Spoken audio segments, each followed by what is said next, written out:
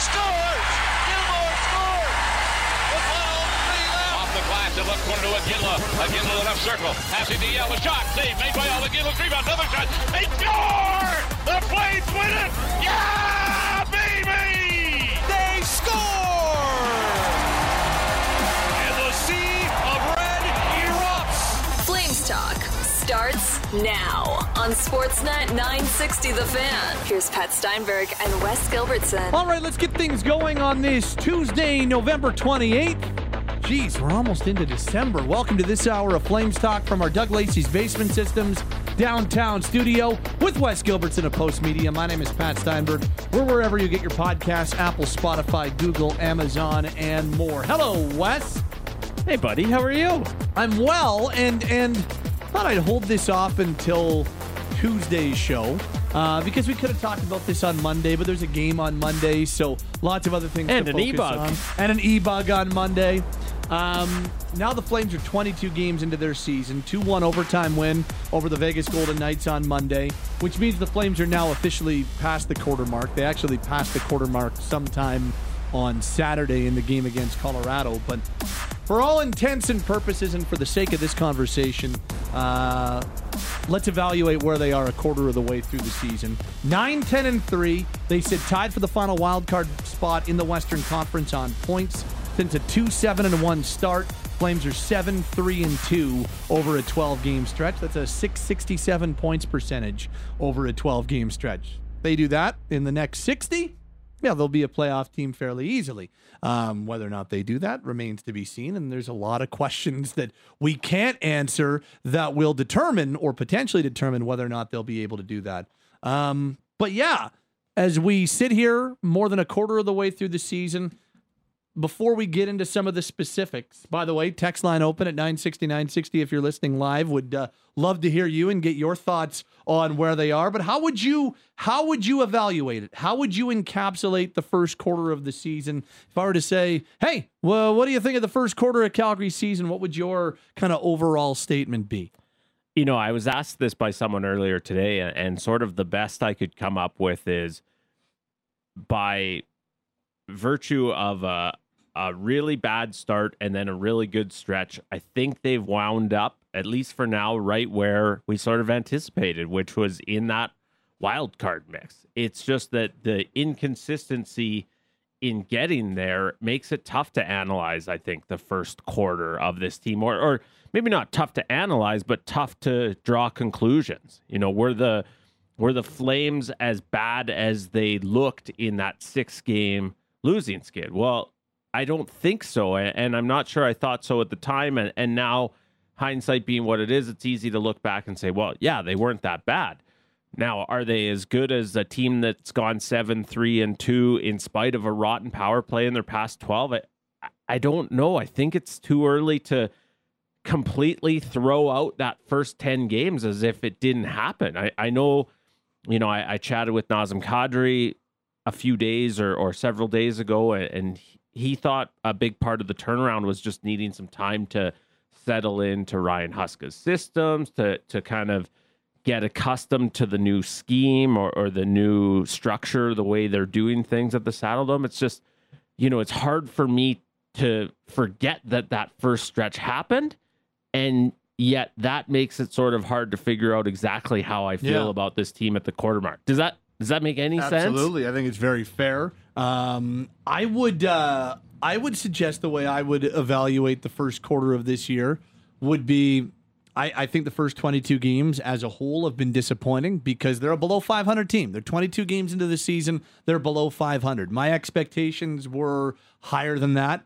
Internally, expectations were much higher than that. So I think the first quarter of the season has been disappointing, but with the caveat that it's pointed in the right direction, and they've been able to make it so that they come out of the first quarter of the season in a much better light. They come out of the first quarter of the season with the potential to build on some things that they have accomplished here over the last 10 or 12 games. So I would say first 22 games, disappointing, because when you're a below 500 team in the 2023 NHL, it's tough to say you're a good team, and it's tough to say that you are where you want to be, because 500 and below is death in this league, and I know that there are teams sitting in playoff spots right now, like the Calgary Flames, or the Seattle Kraken, who are tied for a spot, or the Nashville Predators, who I believe would be that playoff team on points percentage. All those teams are below 500, and there are teams in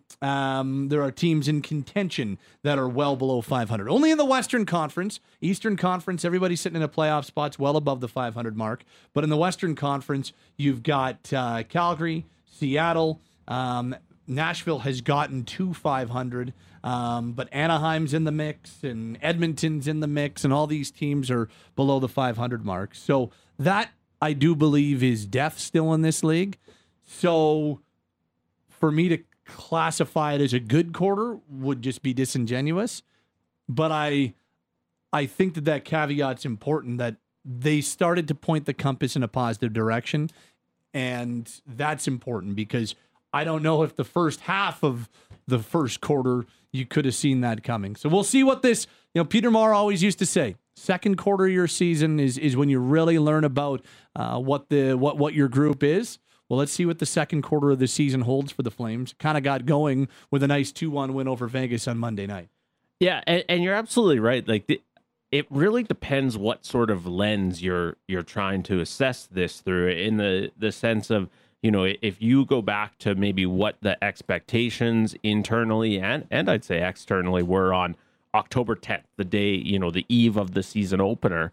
I think if you told the Calgary Flames on that day, well, you'd be 9-10-3, they'd tell you exactly what you just said, that they'd be really disappointed with that. And yet, if you go back to October 29th, as they boarded the bus at Commonwealth Stadium and left after losing the Heritage Classic, if you told them that night, well, come the end of November or come 4 weeks from now, you'll be 9-10-3, I think they would have taken it in a heartbeat. They'd have to, right? And so that makes it, I guess it depends how far you want to go back. Like, what the expectations were, I guess, set, and then in a lot of ways they were reset, and now I'm not sure where they should properly be set.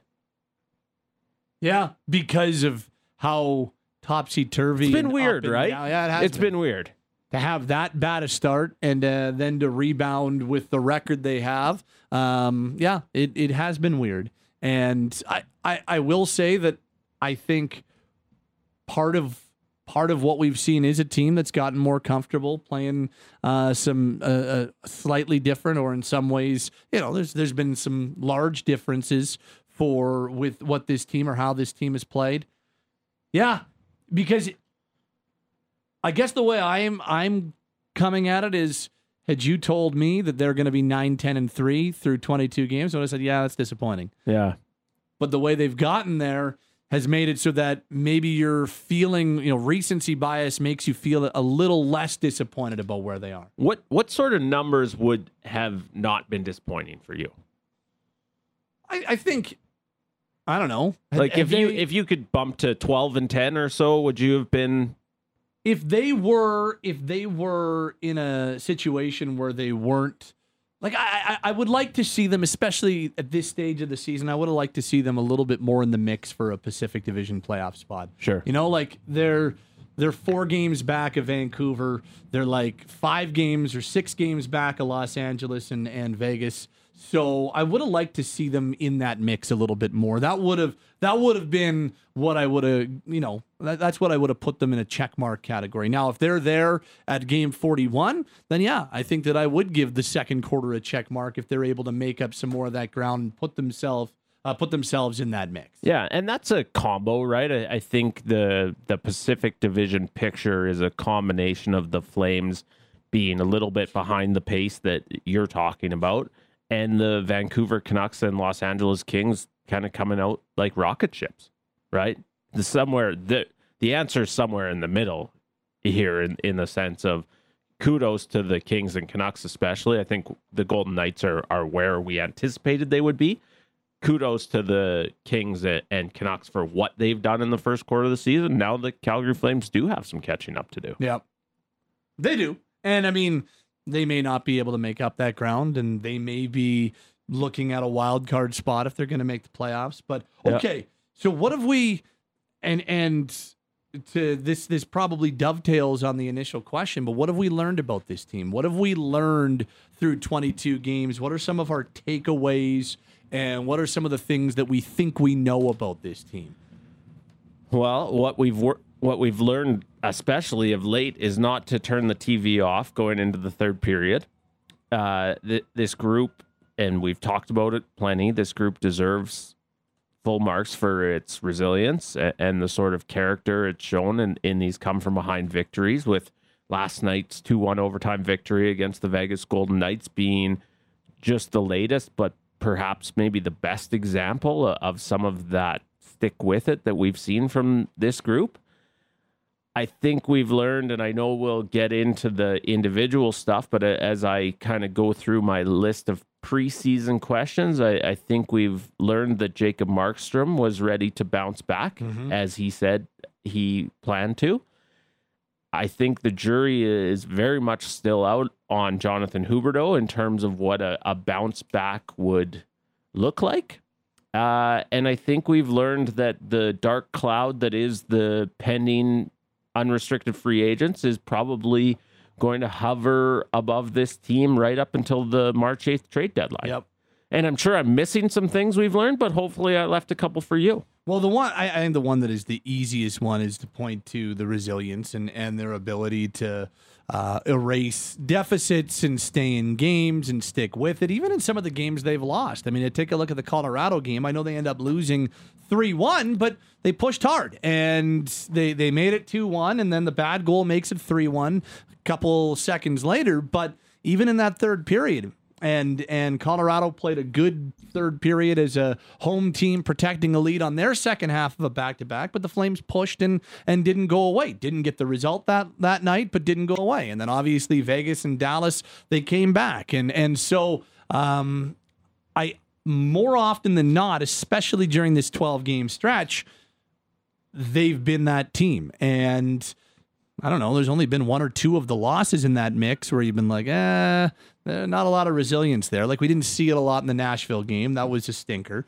But more often than not, they've been a team that you go to the third period and say, no, they're still playing hard and they've got a chance in this thing. And so I give them a lot of credit, because what I think they would like to do is the final 3 quarters of the season get going is they'd like to be in that situation less. They'd like to rely on that less, but they're going to be in situations in their final 60 games where they find themselves trailing after 20 or trailing late in the second or trailing in the third period. So that's a nice piece of belief to build up in the early stages.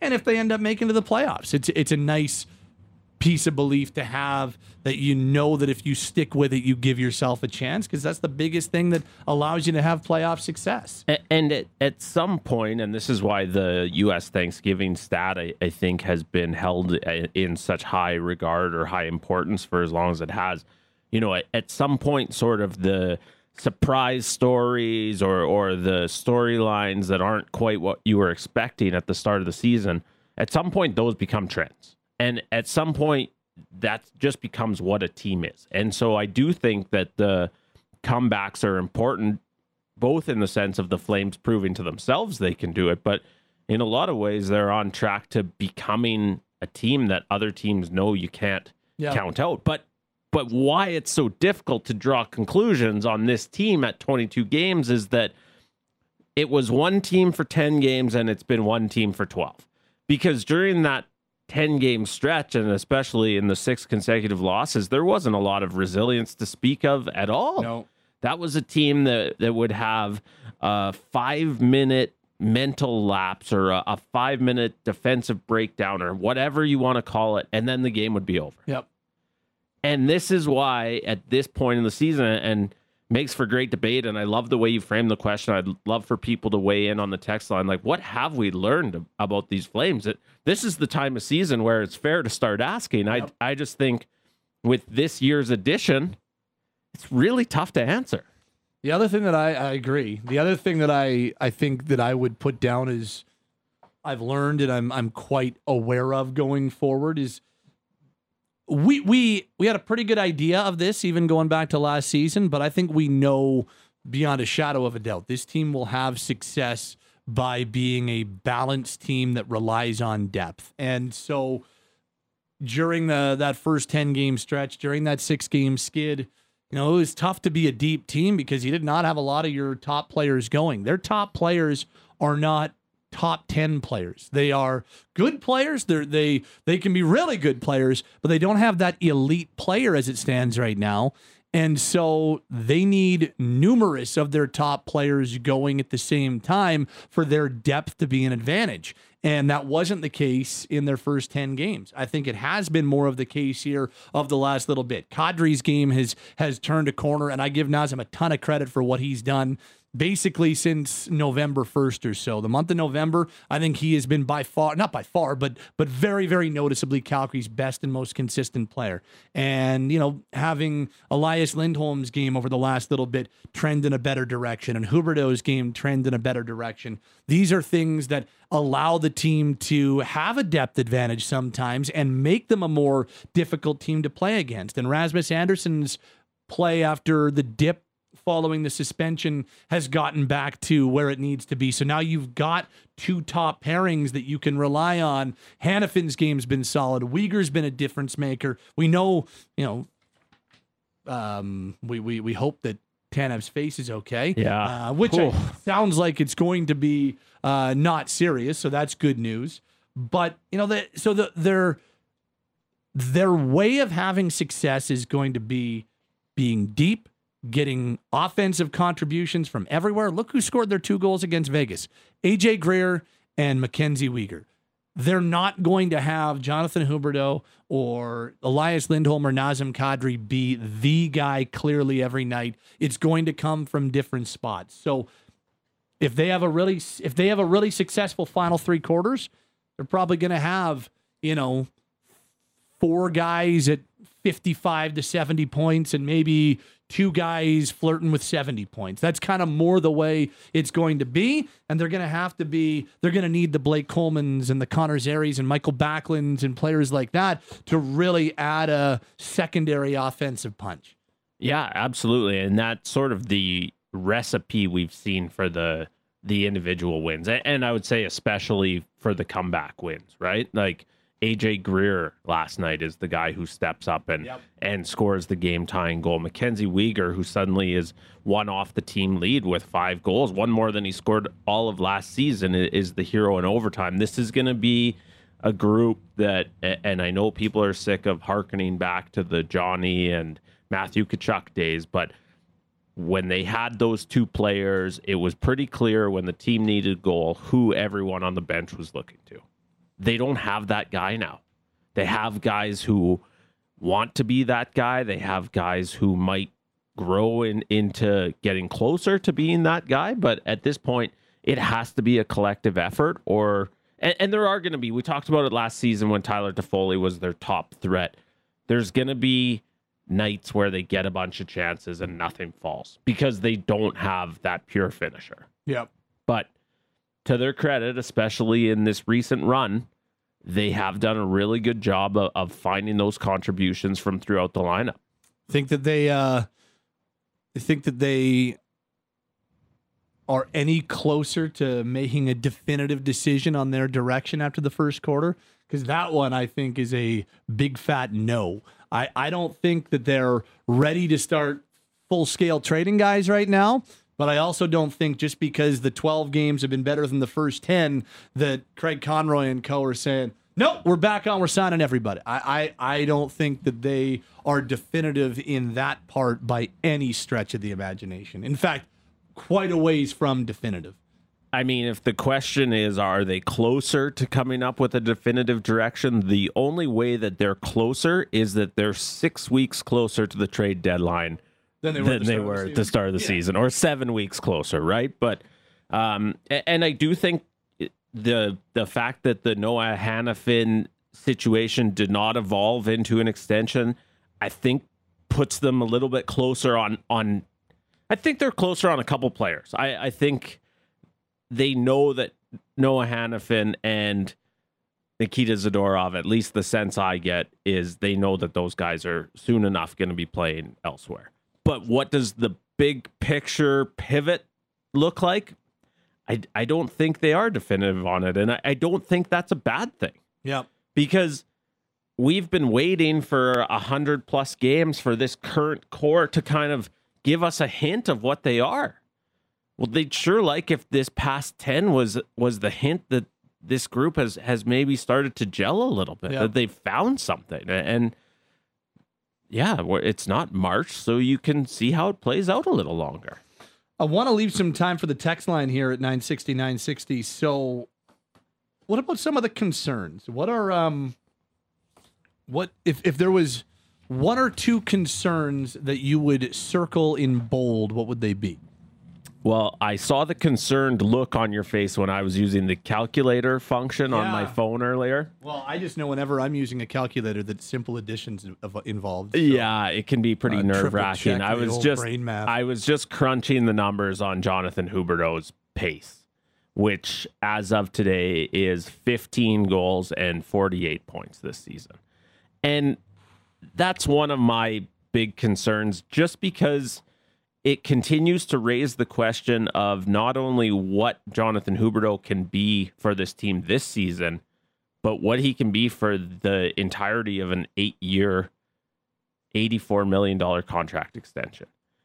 At some point, and I'm sure that this keeps people awake at night at the Saddle Dome, at some point you have to wonder if Jonathan Huberdeau is settling into becoming a completely different player than was advertised when he arrived in Calgary. And despite saying it, and I would even go as far as to say doing the right things in the summer, he worked quite extensively with a sports psychologist in Montreal who has a lot of training with Olympic athletes or a lot of experience in helping prepare athletes for the Olympics.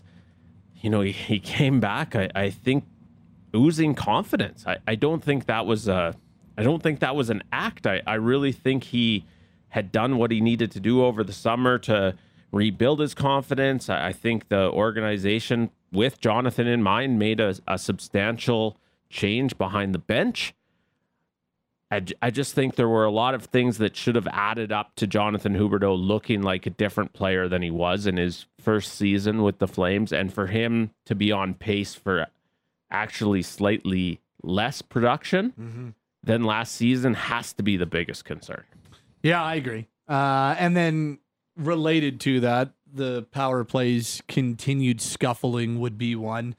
Maybe a little step forward against Vegas, I thought, but still 0 for. Yeah. And they didn't really make Aiden Hill work on the power play until overtime.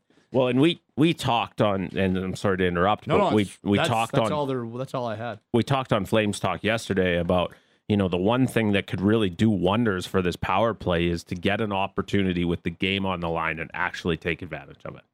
Well, that power play started with 48 seconds left? 55, I believe. 55 seconds left last night. So let's call it roughly a minute in regulation and a minute in overtime. Now, 4-on-3 is not something you've practiced to the same extent, but that's still that's a power play to win the game. Yeah. And if Mackenzie Weegar doesn't score with 4.8 seconds left, and if the Calgary Flames ultimately lose in a shootout, we're sitting here today banging on the table talking about how the power play let them down. Yep. And so, absolutely, I think that has to be a major concern. Read a few texts at 960 because I want to make sure that we get you involved in this one if you're listening live. So, starting here, definitely is not smart or prudent anymore to sign Lindholm, an apparent 65-ish point player to an anchor contract. You've got Kadri and Backlund. Zeri's a natural center. Hansek's a center. Pospisil, Ruzicka, centers. They have so many centers. They move them to the wing. The time is now to get a haul for Lindholm. Signing him to a big-term contract would be a huge mistake. This says, could this have been a worse start for the Flames as far as the future is concerned? No definitive answer whether to buy in or sell, and the key players like Lindholm have not boosted their trade value so far. What I'd say to that is, there's 60 games left, and there's 40 games-ish until the trade deadline. I haven't done that exact math, and I don't want to try. But there's 40-ish games until the trade deadline. So there's still time in that regard for them to give Craig Conroy and company a more definitive answer. And I will say, Noah Hannafin has boosted his...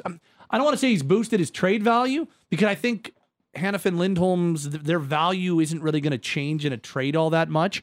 But I think Hanifin just boosted his overall perception with the season that he's had. And Lindholm, his offensive struggles haven't, I don't think, hurt Calgary's trade value, but haven't helped his contract value. The sort of devil's advocate to that point, not the point you raised, but the point that came in on the text line. Because my point is inarguable. Yeah, inarguable, for sure. I think if you were backed into a corner as it looked like you were going to be after the start of the season, if Craig Conroy was suddenly the general manager of one of the NHL's worst teams and it was very apparent he was going to have to sell off everything that wasn't bolted down, I think you lose some leverage in those trade negotiations that way too. Yeah. And so I certainly understand the line of thinking that maybe this clouds or muddies the waters for Craig Conroy in terms of deciding the direction, that if this team's fighting for a wild card spot, what's it look like? What pressures are coming from where to stay in the mix? Whatever that is. And the only thing I would say is, from a pure trying to maximize the value of these unsigned pieces, I'm not sure that being a cellar dweller was necessarily that much more ideal of a situation. Fair. And that's really just the devil's advocate. I'm not saying that one side's wrong and the other one's right. I just think there's sort of different ways you can look at that one.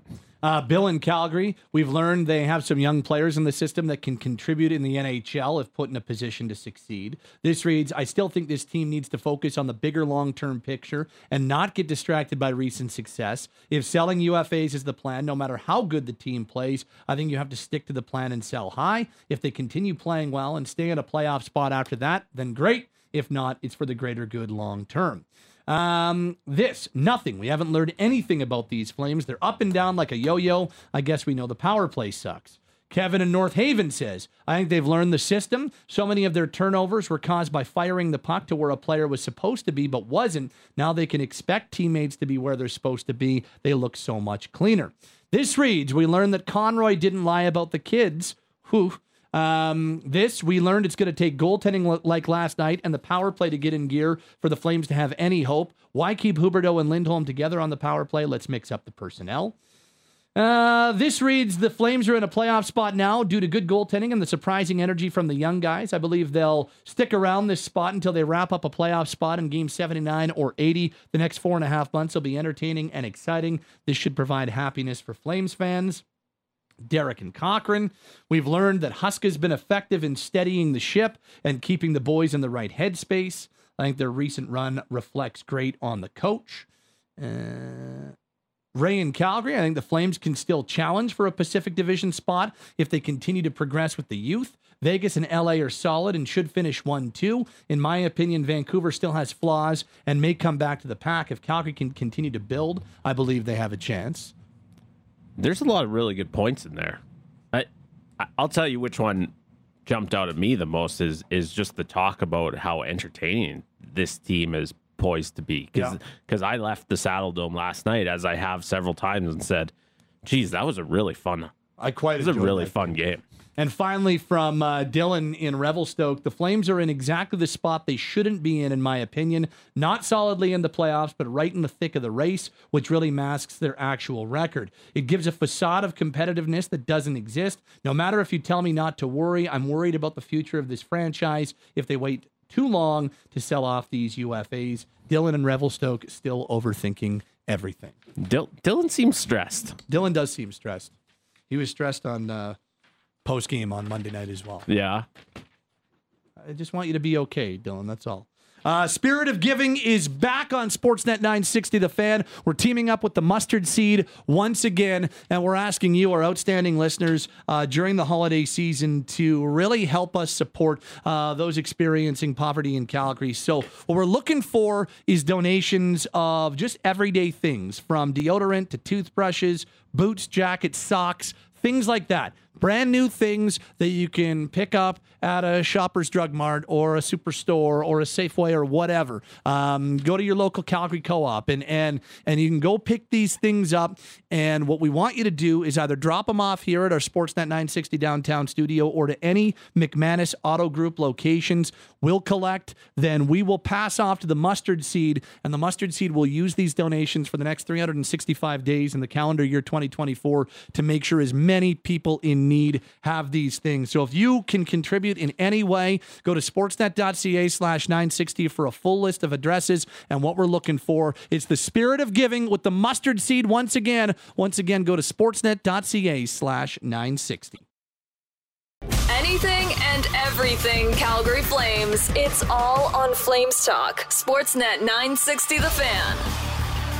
Time now for the Daily Flames Roundtable on this Tuesday for Mercedes-Benz Country Hills. The GLC 300 4MATIC Coupe is built for winter. Loyalty lease rate of 3.99% on a 48-month lease. Zero down for $1,099 a month. No payments until 2024. It's Steinberg, Wes Gilbertson, and now the voice of the Flames, Derek Wills, to complete our Daily Flames Roundtable. Willsy, we've been talking about the first quarter of the season, which the Flames officially passed over the weekend. But, there's a game on Monday, so this is the first time that we can really dive in on this stuff on an off day. So we've been going through some of the stories and some of the conversations relating to the first quarter of the season. In a phrase, and Wes and I kind of dove into this a little earlier this hour to kick it off, but I'm curious as to how you would evaluate, in a phrase or a sentence or just as a overall statement, how would you sum up the first 22 games of this season? Can I do 2 words? Sure. Noisy and resilient. It's been really noisy. I guess we should have expected that with the team going into the season with all of the pending UFAs. Michael Backlund was the only big name that signed an extension prior to the start of the season. And it's left us wondering what's going to happen with Elias Lindholm and Noah Hanifin and Nikita Zadorov and Chris Tanev, amongst others, but those are the big 4 right now. So there's that. There's the Nikita Zadorov trade request.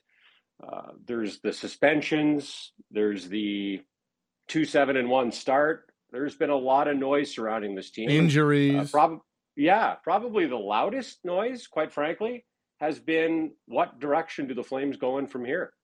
Do they stay the course and try to fight for a playoff spot, which is what they're doing right now? Do they retool? Do they blow it up and rebuild?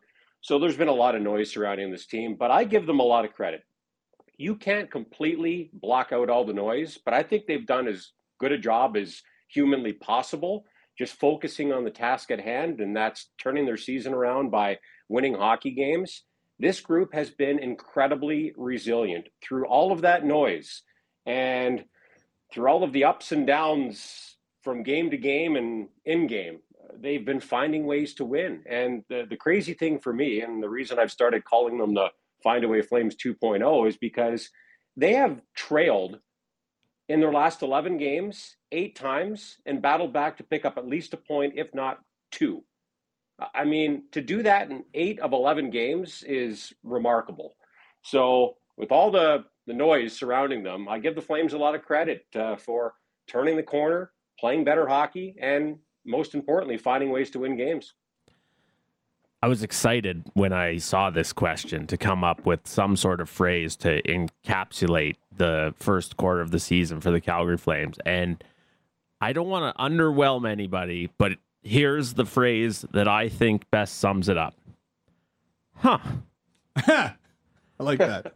That's what I'm going with, because I still don't know what to make of this group. I don't know how much stock to put in the 6-game losing skid. I don't know how much stock to put in the run since then, especially because there's been some incredible comebacks. There's been maybe the sort of recipe that you can't rely on over and over again. And so I'm really fascinated. It's always fun to cover this group. It's never dull, but I'm totally fascinated to see where this goes, because right now, the best I can put it is,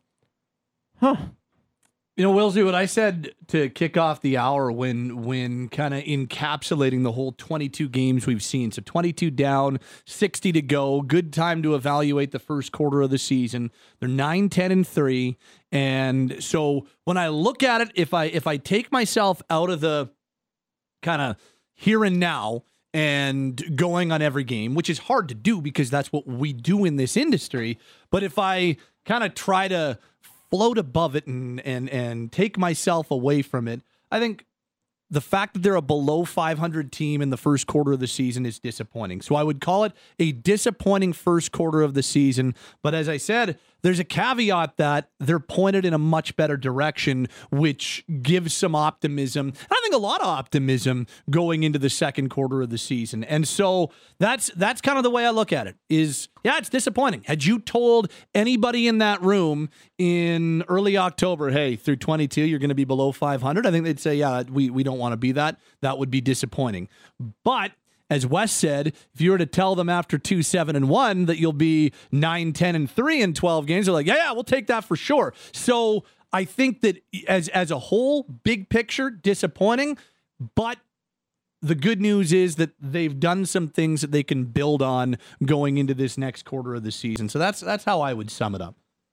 Yeah, and they're going to have to keep building. I mean, the truth is, if they don't get the power play figured out, and I'm not saying they have to be 25% power play or even a 20% power play, but you can't be a 10% power play. I mean, it's just not sustainable. You're going to have to win some special teams battles to win some games, and they've got some tough ones coming up between now and Christmas. But no, I think that's fair, Pat, to call the first 22 games a disappointment. But if you break it down, for me, the first 10 games were really disappointing, and the last 12 maybe surprising after a 2-7-1 start, but they're looking a lot more like the team that I expected them to be. And when we had a chance to chat with Ryan Huska prior to the game on Monday, asked him about the defensive zone, because that was a big talking point earlier this season. The Flames moving from man-on-man to zone. And what he said was interesting, is that the NHL tends to follow trends. And there are other teams in the league that have made that same change. And some teams have struggled more than other teams. And there are a number of teams still trying to figure it out. It looks to me like the Flames have figured it out. They have been a really good 5-on-5 team of late.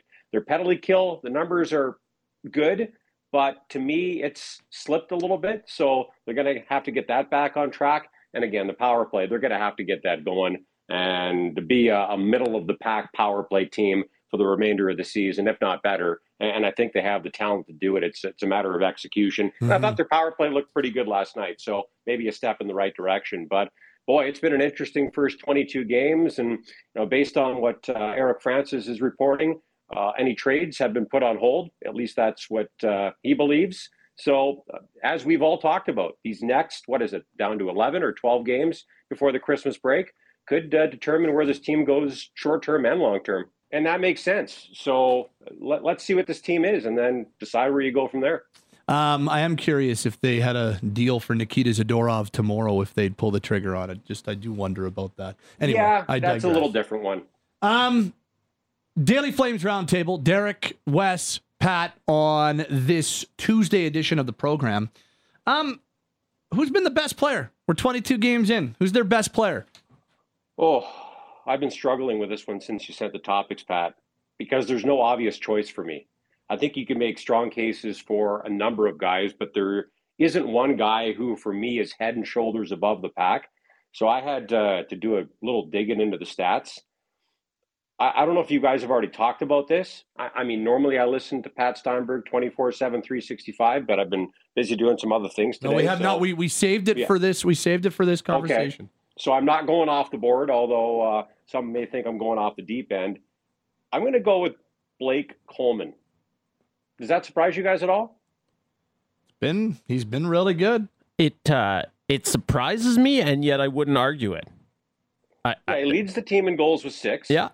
He is 5th in points with 12. I was leaning Nazem Kadri because he is 2nd on the team in points with 14, but he's also -9. Blake Coleman is a team best +7. So we're talking about a guy who has kind of shifted back and forth from left wing to right wing. Now he's got a great centerman in Michael Backlund. That certainly helps him. But Blake Coleman has been consistently good this season. I think he might be playing the best hockey of his career. And if not, then I think he's playing the best that he has since he joined the Flames a few years ago. And he's a guy who on most nights has to deal with tough matchups and way more defensive zone starts than offensive zone starts. And he's just been really consistently good for me. And again, I wouldn't dig my heels in on this one, but I just couldn't come up with a better option, guys.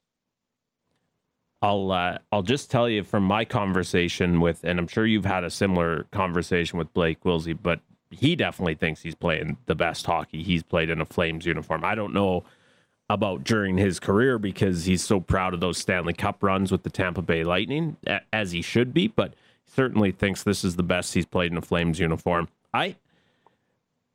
My vote, and I totally agree that it's a tricky one because there's not someone who has really emerged from the pack, but I truly believe that Jacob Markstrom has been the best performer for this Flames team so far this season. I do think it's borderline criminal that he only has 5 victories to show for what I think has been a really impressive bounce back. I do think some of those games during the losing streak could have been really bad if not for Markstrom, and I think he's continued to be the sort of backbone that you need your number one goalie to be as things have turned around. The numbers aren't going to blow you away. He's got a 901 save percentage and a 293 goals against average, but I just think the sort of consistency of performance we've seen from Jacob Markstrom, and especially backed up against how miserable last season was, and his self-admitted struggles to find his confidence and feel like his usual self between the pipes. For me, it's been Jacob Markstrom so far. I thought about this one, and I think those are both like pretty solid, really solid entries. I just and maybe it's because of how important I think it is that this has happened, but I go Kadri just because it's so important that he has turned his season around so dramatically, because he is one of the 2 or 3 most important skaters on this team, not just from an offensive leadership standpoint, which he's part of, but the way he sets tones, his leadership, and the fact that there are a lot of things that even skill-wise he brings to the table that, a lot of other players on this team don't possess, like his ability to enter zones, his ability to carry pucks with speed between the blue lines. Like he's got things that this team does not have a high supply of. And so the fact that after a pretty underwhelming October, I think he was their best player, no questions asked, in November. The way that he helped elevate a couple of young players, and you can yell right back at me that they elevated him, and maybe there's a yin and a yang to it. There probably is, but I think that Nazem Kadri's turnaround is a big reason for Calgary's overall much better November. And I think that's super significant. So because of what it means, I go Kadri. And I really, again, like in what I thought was their biggest win of the season and their best win of the season against Vegas on Monday, I thought he was one of their 2 or 3 best players in that win. Picks up the primary on the Greer game-tying goal, had all kinds of shots, was buzzing, was involved. When they broke up his line and put him with Greer and Dubé, he was still driving it. And that was just another underlining of the type of really good month that we've seen from Kadri so far. Well, they say great minds think alike. So I just want to put it on the record that the other 2 guys who I was strongly considering were Jacob Markstrom and Nazem Kadri. If you asked who the Flames' most valuable player has been this season, I would have said Jacob Markstrom. Because when they were trying to figure things out in the defensive zone, and they looked a lot like the team last year that didn't give up a lot of shots but gave up a lot of high-danger chances, he bailed them out time and time again. And they wouldn't be where they are without Jacob Markstrom. There's no doubt about it. And as far as Nazem Kadri is concerned, I like that choice as well. I know that he only has 4 goals and 14 points, and that's one of the reasons why he's -9. But I also think he's been really snake bitten. Just look at his shooting percentage. He's at 6.1%. you would think that in the final 60 games of the season, that number would climb and things would even out a little bit for him. He has played very consistently.